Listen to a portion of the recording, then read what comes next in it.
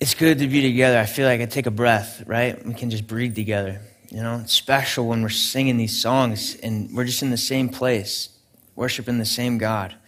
And this week I've just been thinking about, this upcoming Sunday and also with the youth group and the kids and the message that I've been walking through the book of Mark with the youth group, and every week it's just exactly what we need. And we haven't skipped a verse yet, and it's been so good. And today we're in Mark chapter 6, 1 through 6. And it's just incredible to see the life of Jesus. I mean, I've seen it I've read it since I was a little kid, but every single time I read it, it just blows me away that this is real, that he's alive.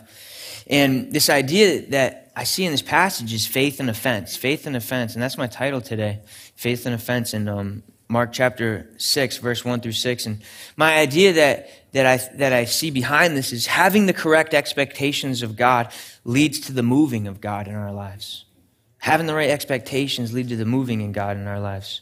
And I don't know about you, I don't know if you've ever been offended. I've been offended before. And one time that it brings to memory when I was offended, I was in 8th grade, and I was on the wrestling team in 8th grade. And it was my first year, and I thought I loved it. I had a ton of fun. But I wrestled with my practice buddy. He was probably 30 pounds heavier than me and all muscle. This kid was a beast, still is. And he used to toss me around, right? And so I didn't win any practice matches. But I got better. I got a little better from it. And then it came time for the tournament, and I was going to face this other kid named Mark. And Mark is also a lot stronger than me. I'm like, oh my gosh, what am I doing here? And I already lost my first match. Now I'm going to my second match against Mark. And there was some high schoolers, and the high schoolers, they were like supposed to be mentors and encouragers to us and like give us some pointers and tips. And just as I'm about to go up to face Mark, they say to me, these high schoolers, they say, yeah, Sam, you're going to lose. You're going to lose. And I'm like, what? Are you kidding me? You're supposed to be helping me. They're like, yeah, Sam, you got no shot. This kid is strong. I don't even know why you're facing this kid, to be honest. He's out of your weight class. And here I'm going against Mark, right? And now I'm angry. I'm not even angry at Mark. I like Mark. I know Mark. I'm angry at these high schoolers for thinking little of me, right? And so I go in against Mark, and we're grappling, and I get him around the head, and I bring him down to the ground somehow, and I get on top of him, and I just squeeze. I don't know what else to do. I'm just squeezing him as hard as I can, trying to get his shoulders on the ground. And then, the ref goes boom, and he hits the mat, and I won the match. I was so pumped, but I didn't even care about that as much. I wasn't a bold kid in high school. In middle school especially, wasn't that bold. But I walked right up to these high schoolers, right? And I'm like, yeah, that's right. I won that, I'm like, you didn't think I could do it, but I did it. How dare you think that? And I just remember I was like, I was so angry. I was so mad. I was so offended because they expected less of me than I expected of myself. Their expectations were lower than what I expected. And that hurt me. And I think in this passage, we're going to see differences of expectations, but Jesus isn't the one who's offended. The people are going to be offended about Jesus. Because Jesus is going to have higher expectations of himself than they are of him. And that's what we see in this passage. And as we're jumping in to chapter 6, I think it's important to know what's come to this point, because it's critical to understanding chapter 6. And up until this point, Jesus has been revealing who he is. But the people don't understand just yet. They're slowly beginning to understand. We get the superscript in the introduction of Mark. It's Jesus, the Messiah, the Son of God. But the people, when Jesus is there, they don't know that just yet. They're beginning to understand. And Jesus is doing these incredible miracles, and he's proclaiming the kingdom of God, saying that now it has come from him. And he's gathering disciples, and he's teaching, and he's doing all these amazing things. And in chapter 4 through chapter 5, I think it's my favorite part so far of the book. And there's just these linked episodes of what Jesus is doing. And it begins with Jesus. He just finished teaching, and he's on the Sea of Galilee. And he's sitting in a boat, and he's talking out to the crowds. And he did that so that more people could hear him. And Jesus, he after he's done teaching, he stays in the boat, and they go to the other side. And during that night, as they're sailing across the Sea of Galilee, there's this crazy storm. And the storm is raging. And the waves are coming over the boat. And the disciples, it's a very good chance they didn't know how to swim. And so they're inside this boat in the middle of the night. They can't see, and they think they're about to die. And they're like, Jesus is sleeping through a storm. Right? I'm glad to hear, no, Jesus, he was a good sleeper too. And Jesus is sleeping, and they're like, Jesus, you need to help us. We're going to die. And Jesus looks out at the storm. The boat's raging. Maybe Jesus is being tossed, and he's just standing up maybe, and he speaks out to the wind. He speaks to the waves. He says, be still. And they listen. I don't know if you've ever spoken to a storm and said, listen. But I can just guarantee you, it probably ain't listening to you. It listens to Jesus. It stopped, right? And Jesus continues on to the other side, right? And he gets to the shore. The disciples are probably in awe. They probably didn't sleep that night. Jesus had told them, he said, you still have no faith. And he still did it. And they get to the other side, and Jesus, as he steps on the shore, there's a man who's been tormented by demons for probably many years. He's got cuts all over his body. He has no clothes on, probably bleeding, dirty. His hair's probably in every mismatched way. And he's been running through the mountains, screaming, wailing, crying, cutting himself in the tombs. The people have tried to chain him down, tried to hold him, to stop him from hurting anybody and hurting himself. And this man, and he ripped the chains, he broke the chains that they used to hold him down. That's how strong he was. That's how oppressed he was. And in this, he comes running to Jesus. He falls before Jesus, this man full of demons. He says, Son of the mighty God, what do you have to do with me? He says, do not torment me. And Jesus looks at this man, and he commands the demons to go out of him. And these demons, they leave this man, and they go into a herd of pigs. And the pigs instantly run straight into the water and die and drown. And it tells us that these demons that were in this man, their intention was to kill and destroy whatever they inhabited. The evil inside of this man was trying to destroy him. And Jesus had power over it. He commanded it. They tried to hold him down with chains, and Jesus freed him with his own words. And then the man tries to come with Jesus, and Jesus says, no, you need to go tell everyone what happened to you. Because everyone was scared of Jesus. But maybe they would listen to him. Maybe they would listen to this man. And Jesus gets back in the boat. He goes to the other side. And he's met by another man. And this is actually the opposite type of man. This man is actually the leader in the synagogue. He's a holy man, an upright man, someone that probably people looked up to in the community. And he was one of a big shot. He was someone close with the Pharisees. And he comes to Jesus and he says, my daughter is dying. Will you come and heal her? And Jesus begins to walk with him to go heal his daughter. And as they're going, this little girl only has moments to live. Time is of the essence. And Jesus is pressing through the crowds to get to the other side of town to heal this little girl. Pushing his way through. Disciples probably saying, make way, make way. People are trying to get close. And there was this woman who had been ill for 12 years. And nobody could help her. And not only that, but her illness made her what was considered unclean, so she couldn't be around anybody. She was isolated from the community, isolated from even worshiping God at the temple, in the synagogue. And she's like, if only I touch his garment, I could be made well. And as Jesus is pressing through these crowds, this woman comes, taking the risk of being around other people. She touches the hem of his garment, and she's healed. And Jesus, knowing the time is of the essence, he stops. He could have kept going. He stops, and he says, who touched me?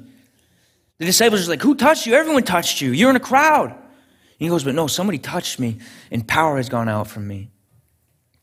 And the woman, terrified, comes before him and says, I touched you. And Jesus says, daughter. He calls her daughter. As he's going to heal a man's daughter, he calls this woman daughter. And he says, daughter, your faith has made you well. Almost to reassure her, it wasn't a magic trick. It wasn't some special ritual. It was because you had faith in me. It was because you believed in the power that I have, in the compassion that I have to heal you. And he says, you've been made well. Go. And Jesus then continues on. But as he's leaving, people come up to them and they say, Jairus, your daughter has died. Your daughter's dead. And Jesus says, no, she's not dead. She's sleeping. The people say, no, she's dead. Jairus, leave the teacher alone. Just come home. Let's go and bury your daughter. Jesus says, no, she's sleeping. He says, do not fear, but have faith. And he takes Jairus and they walk. They walk to the house. And there's people crying and weeping outside the house. And at that time, what you would do is even hire people to weep, to show your love and how sorry you were and the brokenhearted that you were. It would be a whole ceremony. And Jesus says, why are you weeping? She's only sleeping. And they begin to laugh at Jesus. Laugh. And Jesus said, everyone out of the house. He said, I only want Jairus. I only want his wife. And I'm taking a few of my disciples. And they go in. And Jesus takes this little girl by the hand who's dead. He takes her by the hand. And just like a father would wake up his daughter, maybe on a sunny morning, or wake her up from a nap, Jesus says, arise, little girl. And he raises this girl up. Just as you would raise a little girl up from the dead, he raises right from sleep. He raises this girl right up out of death. What an incredible series of stories, which tell us this: Jesus has power over nature. Jesus has power over demons. Jesus has power over sickness. And over the greatest enemy of them all, Jesus has power even over death. He speaks to death as if it was sleep. It's incredible. It encourages my faith. I sit in awe and say, this is the God who came to earth. But we're going to see a whole different story here in chapter 6. As Jesus goes to his hometown. It says, he went away from there and came to his hometown, and his disciples followed him. And on the Sabbath, he began to teach in the synagogue. And many who heard him were astonished, saying, where did this man get these things? What is the wisdom given to him? How are such mighty works done by his hand? Is not this the carpenter, the son of Mary, and brother of James and Joseph and Judas and Simon? And are not his sisters here with us? And they took offense at him. And Jesus said to them, a prophet is not without honor, except in his hometown, and among his relatives, in his own household. And he could do no mighty works there, except that he laid his hands on a few sick people and healed them. And he marveled because of their unbelief. What a contrast. Jesus just rose a girl from the dead. And now he comes to the town where everyone knows him. And they say, who is this guy? Some things I notice is Jesus comes and they ask these questions. They're asking these questions. And what I was asking while I was reading this is, why don't they believe? I mean, Jesus is right there in front of them. They've heard the stories. They said they did. Why don't they believe? And I think by the way they were asking, and they even list, I think it's important, they list who Jesus was. This is the carpenter, the son of Mary, the brother, and they list his brothers, and they say his sisters are right here with us right now. What are they saying? They're saying, here's little old Jesus that we grew up with. We worked with him. We kicked the ball around with him when we were kids. We went to school with him. My mother watched him when he was a baby. This is little old Jesus, and now he's going to come back to our town and think that he can tell us what to do. This is little old Jesus, and he's going to come back here and think that he's better than us. I think what was happening was the expectations that Jesus had for himself were greater than the expectations that they had of Jesus. And when those expectations clashed, they could do nothing but be offended. They couldn't have faith because they couldn't believe that the man that they knew, the kid that they grew up with, could actually be more than a man, more than a kid, but the Son of God. And I was even asking this question. They were thinking, this is the son of Mary, the son of the brother of Joseph and Judas and all these and the other brothers and the sisters. But in our minds, from reading this story, we know that he's more than just the son of Mary. We remember that when Jesus was being baptized in the Jordan River by John the Baptist, it says that the heavens were open and God spoke out of heaven and said, "This is my son with whom I'm well pleased." But to these people, all they could see was the ordinary. And they couldn't tell that the extraordinary was pushing through. That Jesus was more than just the man that they had grown up with. This was the Son of God. And they were offended. They could not believe. They were angry because they thought in their hearts, who is this guy? Does he think he's better than me? Who is this guy? Why does he think he has the right to be a prophet over me, to be greater than me, to stand over me, to give me instruction, to tell me about God, to lead me? This is just little old Jesus. That's what they're saying in their hearts. There's that saying, familiarity breeds contempt. And it was true in this situation here. And I imagine, what would have happened if instead of just seeing the ordinary, what would have happened if only they had known, if only they had taken a chance, maybe just a step of faith to say, Jesus, I know I've known you my whole life and this sounds crazy, but my daughter's sick. Can you come to my house? Jesus, I know this is crazy, but there's my friend, he's being hurt by a demon right now. Can you come to my house? Jesus, I know that I've known you my whole life and this sounds nuts, but can you come to me, to my house? Jesus, can you do a work in my life? But they couldn't. Because they would not believe, because they had low expectations of Jesus. I was thinking, if you want to see someone get offended, ask a little kid 10 minutes before bedtime to tell his brothers and sisters to go to bed 10 minutes early. You're going to have a war in your house. You're going to have a war in your house. Because what they're thinking is, that kid, he's no different than me. I should be telling him to go to bed. That's what was happening in this town. Except it wasn't just an ordinary person. It was the Son of God. It was God himself as a human in the flesh coming to us.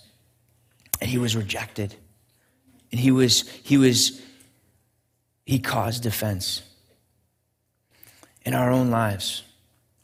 I think that the offense and unbelief of Nazareth can take place within us. And I think it takes place in this world everywhere. The idea of Jesus, the message of Jesus is offensive. It can turn people the other way. It can rub them the wrong way. Because it is contrary to what they want and desire in their own hearts. And it is contrary to what we want and desire in our own hearts. This message of Jesus,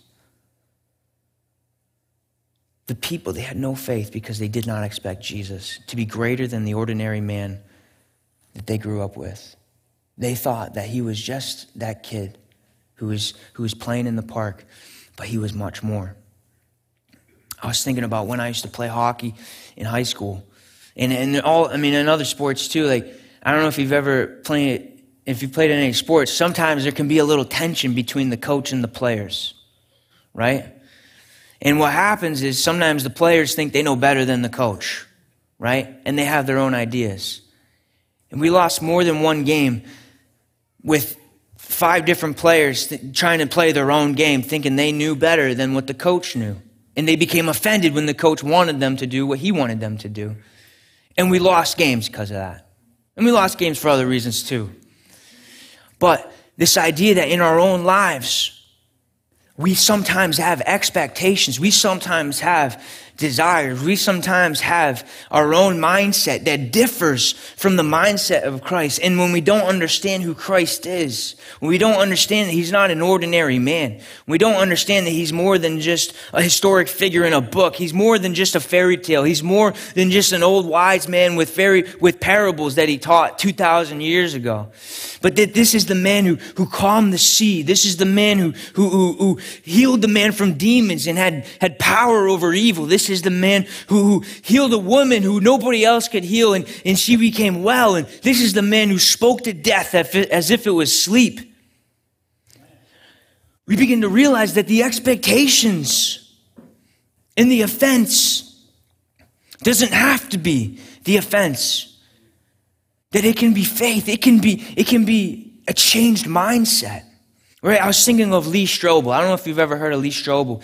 He was first a journalist, right? He was a journalist for the Chicago Tribune. And he was a world-class journalist at a world-class newspaper. And he had a background in law. And beyond that, he was stiffly against believing in God. And there's a book and there's a movie. I watched the movie, and in the movie that we see that his wife came to faith before him. And he became angry when she started to believe in God. And he wanted to prove that God didn't exist. He wanted to find evidence that he didn't have to do what the Bible said. That he didn't have to pray to God. That he didn't have to change the way that he lived. And as he went into this investigation to figure out the evidence against God, he began to discover as he talks to physicians and as he talks to historians and as he continues to talk to different people that the evidence is on the other side. And this man who hated the gospel, didn't believe in it, was indifferent to it, hated it, eventually came to believe it and surrender to it. And the offense that he had turned to faith. Because he began to recognize that the authority that it came from was trustworthy and true. It was compassionate and restoring. It was something that he had not yet encountered in this world. And Lee Strobel, who's still alive today, is an incredible leader in the faith, leading conferences and churches and leading people to Christ. Why? Because he found that the offense he felt didn't have to be offensive because of the source it came from. It came from somebody else. And some things we learn as we see this passage is that the message is offensive. Jesus is offensive. I mean, I went in and I started just looking at what are some offensive things that we see in the Bible. And I don't like being offensive. I'm like a non-confrontational person. But for the sake of this, of God's word, and for the sake of checking this out, I want to just see this. If this is true, I want to know it. Some offensive things. You're not good enough on your own to go to heaven. That'll offend people. I want to believe, people want to believe that we can do it on our own, that we're good enough, that we can work hard enough, that we can do the right thing, that if we just buckle up, if we just pull up our bootstraps, if we just think hard enough, and if we just meditate hard enough, and we can be good enough. We can do it. We can do it. The Bible says you can't do it. You're not good enough. You never will. It's unattainable what you're searching for. That's offensive. Your treasure is where your heart is. That's another offensive. I remember being in class one time and I overheard our one pastor teacher, he said to this one student, he said, your wallet is where your heart is. And I was like, oh, dude, my wallet is only at Wendy's 444 right now. That's where I was at life right there. You know, as a college student, I didn't have, working 10 hours a week or whatever, just scraping by. I was like, I don't have enough money to give. And I was like, oof, that hurt. That's offensive. I was hurt. I was hurt by that. And I was like, you know what, though? Let me investigate that. It's offensive, though. Where's your money? Where's your wallet? That's where your heart is. Jesus is the only way to salvation. Buddha and Islam and Hinduism and atheism and any other religion, any other mindset, any other belief system will not lead to salvation, will not lead to the satisfaction within our hearts that we're searching for. It will not lead to world peace. It will not lead to the path we need. That'll offend somebody. That, especially here in our Western context in America, where we just say, believe what you ever want to believe, do what you want to do, you are free to do what you want to do. That's offensive to say, well, you could do that, but it doesn't mean it's good for you. That's offensive. We must honor others above ourselves. That we would look at ourselves and think lowly of ourselves and higher of others. Or not even lowly, but less of us and more of others. That we would prioritize people even over the things that we want at times. That's offensive. That's a painful thing to do. It sounds awesome. It sounds like noble and honoring, but it hurts and it's hard. And it'll offend someone when you call them out in a loving way. Honor others above yourselves. That hurts. Turn the other cheek when someone disrespects you, says something.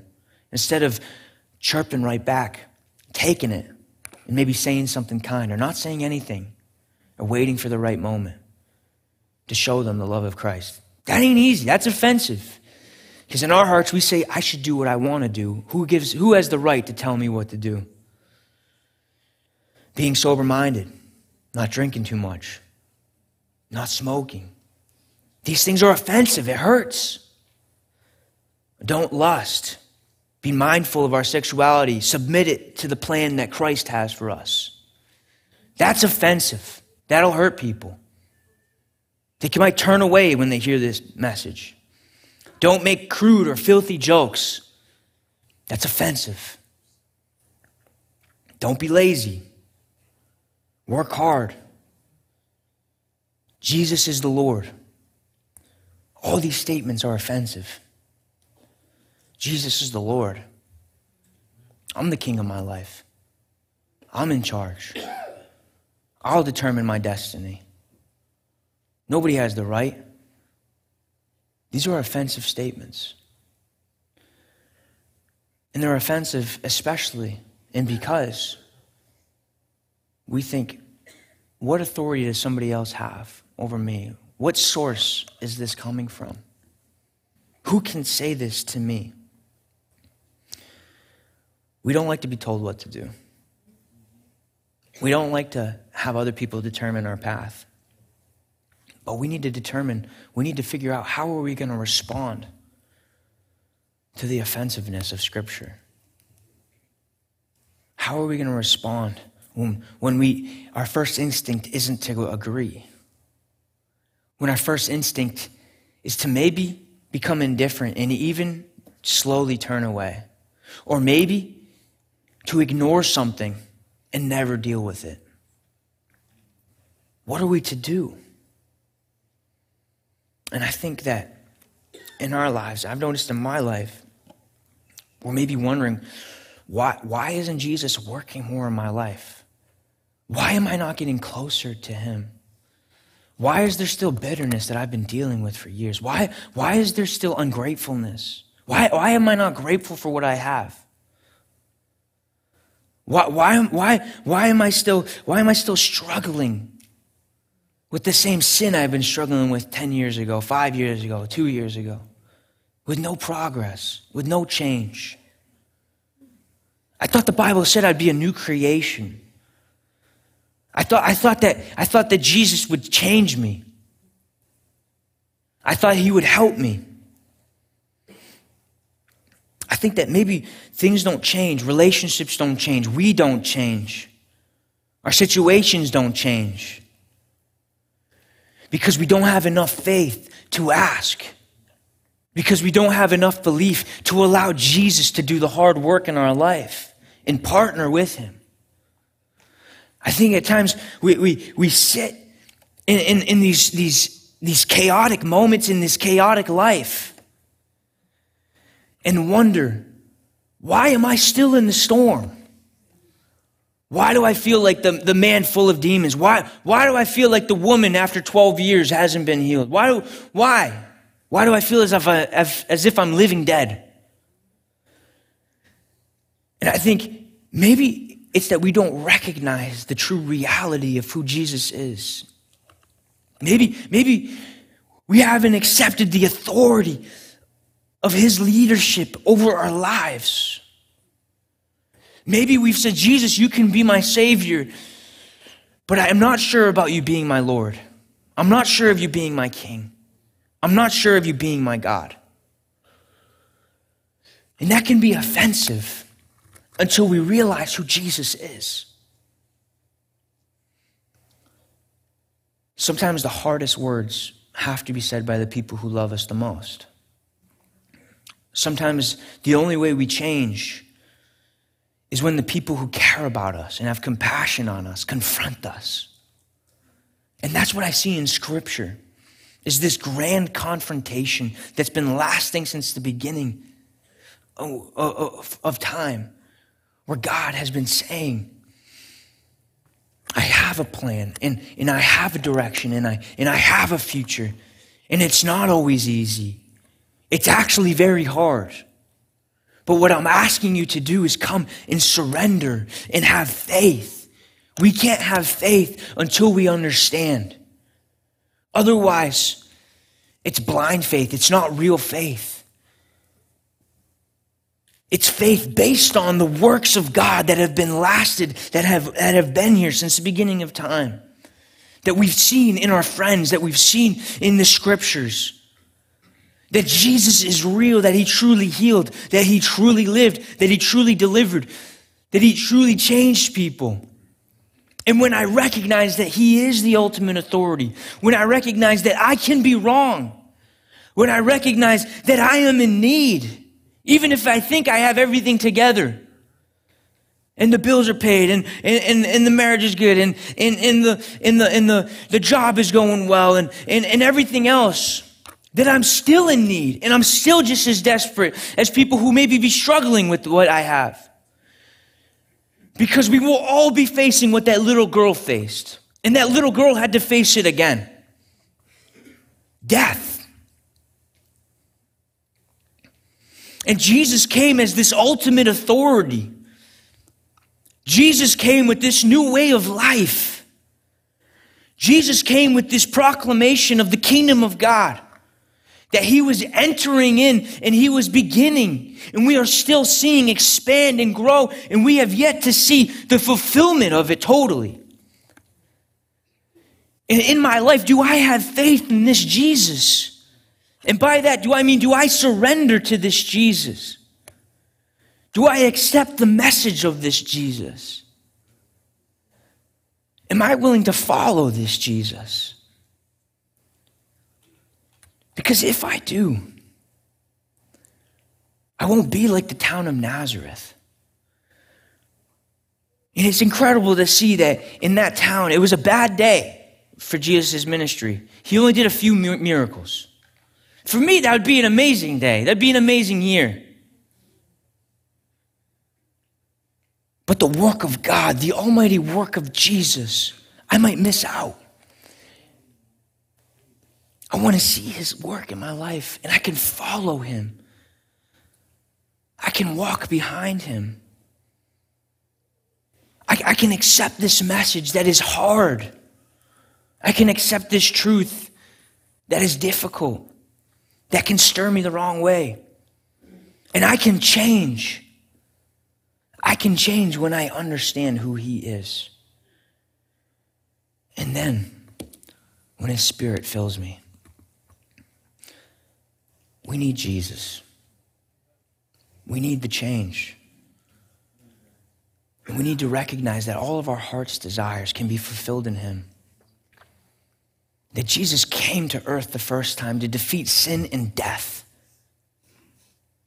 And although we still live in a world full of suffering, though he does miracles, we still live in a world that is chaotic and scary, and we don't always understand the will of God yet, as we see through a glass dimly. But that as we come closer to meeting him face to face, all of the desires, all of the fulfillment, all of the miracles, all the work of God will be done. And we will experience everything our heart longs for, to an end of chaos, an end of death, an end of sickness, an end of pain, an end of tears, an end of broken relationships, an end to bitterness, an end to sin. I can trust that as I'm following this leader, as I'm following Christ in this path of life, unsure at times and scared at times, I can be like the man who will later in this book say, I believe, but help my unbelief. And Jesus healed his son. I can say, Jesus, but I believe, but help my unbelief. And Jesus will lead me and guide me, even in my misunderstanding, even in my scaredness, even in my fear. And he could lead me to the path that leads to eternal life. We'll experience it forever. But until then, I need you, Jesus. I need you, Lord. I need your move. I need the miracle that's going to change my life, change my mind. It's a miracle for someone to change their mind. It's a miracle for someone to believe. And in our own hearts, we need that as we become offended, to realize that our offense can turn to faith. But I was thinking also, especially with our theme of Go this year, that we can respond to Jesus not just in our own life, but by telling others. And there is this great fear as we tell other people about Christ and try to invite them to read the Bible and to understand the gospel. There's this great fear that I'm scared to tell them, because what if they become offended and I lose this friend? What if they hate my message? What if they don't want what I have? And this is my whole life. This is who I am. What if they don't want it? And I think that we need to recognize, yeah, it is offensive. But it's still the only good news. It still is the only truth that can save someone's life. But I think there's something here that we need to recognize. And that's that we're not Jesus. And that when people become offended, they're not actually offended at us. They're offended at Jesus and the gospel. But what I love is if you look at verse 6, it says, he marveled. And he marveled because of their unbelief, as they were directly confronting Christ. But if you look back in chapter 5, in verse 20, the man who was healed from demons, this man had been delivered. It said that he sat with a clear mind in front of Jesus. He was well dressed and he was changed. This man who had been just tormented his whole life had now been freed.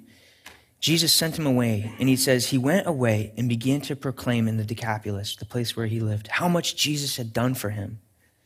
And everyone marveled. When this man told what God had done for him, they marveled. But when Jesus directly confronted them, Jesus marveled at their unbelief. I don't think it was an accident that Mark chose the same word here. And it was both a reaction to the work of God.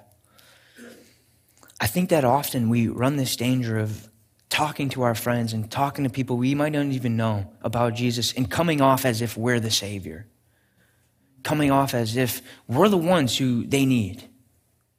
Coming off as if we're the ones who have it all figured out. But I think as we look at this passage, and as I've seen in my own life this be true, when we come to people, not as the Savior, but as those who have been saved, not as the water of life, but those who have found the water of life, we begin to see that people might marvel at what God has done in our lives first. And they become hungry for that same work in their own lives. And I think a great method, and I'm not saying that people will not be offended. I'm not saying that people, well, this is a 100% working method. But I'm saying that I would love to hear what God has done in someone's life, because that will build my faith that Jesus could do it in my life. And I might be ready to interact with the offense that I might feel and accept Jesus, accept what he has for me. And as we go to our friends, as we go to our families this year, as we go to people we might not even know, instead of coming about it as, this is what you need to do. You need to change. Your life is a mess. You're a mess. You don't have it all together. Where are you going to go when you die?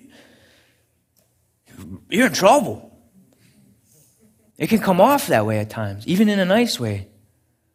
We come and say, listen, let me just share with you what Jesus did in my life last year. Let me show you what he did to me just this past season where I've been desperate for him. He's changing me. He's molding me. I'm not who I was. It's the work of Jesus in my life. And I didn't have any reason to keep going.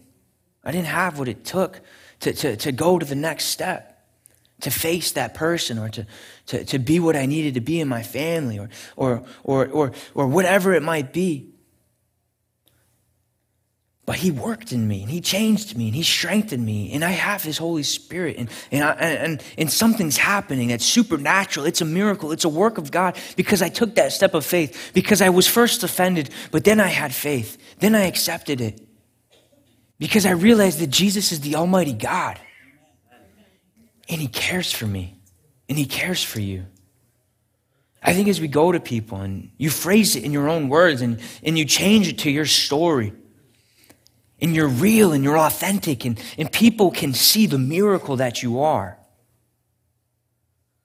people will begin to marvel at the work of God. And the offense can turn to faith. Because there's someone behind this book. If it were just words on a page that we were just supposed to read with no reason behind it, then I would be like, all right, do whatever you want. But there's a God, there's a person, there's someone who loves us and cares for us and has been interceding on our behalf. There's someone who is desperate and willing to die for us to have the life promised in this book, to experience God, not just for a moment, but forever. And when you understand that there's a person behind this, I can take the words of Christ and the message of the gospel, and I can say, all right, I'm done trying to fight it. I'm ready to be changed by it. And that's what I want. That's what I want this year. That's what I want for my life, for our church. And I'm just going to invite the worship team up. And I was thinking about the rejection of Jesus and how I wish nobody would reject Jesus. But it was the grace of God that he was rejected. As Jesus would continue his ministry, leaving Mark 6 and going all the way to the end, we see that as he would enter Jerusalem, he would be rejected. And we see that Jesus, when he was being brought to the cross, it was because they did not believe. It was because they rejected his message and they were offended by what he had to say. And so they laid him down on a tree, and they pounded nails through his wrists and through his feet. Why? This had always been the mission, the quest of Christ. Because me and you deserve to be rejected by God. Me and you don't deserve his forgiveness. We don't deserve his love. We don't deserve this amazing invitation to live this life and to experience him forever. We don't deserve it. And Jesus knew that. And so he took our rejection on the cross. And he gave us his acceptance by the Father.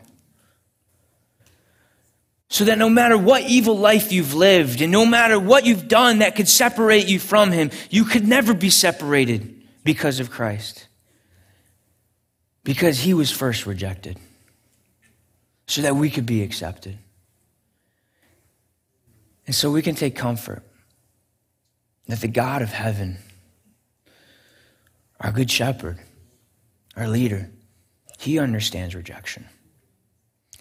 And he will lead us through. And so I just invite you to think, what am I holding back from God? What have I allowed to offend me and maybe ignore? Where does Jesus want to work? And who does Jesus want to lead me to share my testimony, to share what God has done so that they could marvel, so that they could eventually know this God, and he could eventually change their hearts, and they could confront the hard messages of Scripture in this life and be changed. Who do you need to pray for this year? What would happen if we didn't tell children to stay out of the street? Or if they weren't told to eat healthy? Or if they weren't told when to go to bed? It'd be chaos and dangerous. It would be a scary world. And children often get offended when you tell them what to do. But children who understand how much you love them and understand that even though they might not understand, but that you do, they sometimes grudgingly but willingly will follow your lead. We're God's children, and we don't always know what's best, but we can trust his word, that he's real and he cares, that he's powerful and he's merciful and graceful, and that the hard word is a good word, and it can change our lives. And so let's pray together. Father, we come before you, and we thank you for your Son. Lord, we understand that knowing you is the greatest part of life. And you can change us and mold us when we're willing, when we have faith and say, Jesus, please work. Change me. I'm willing.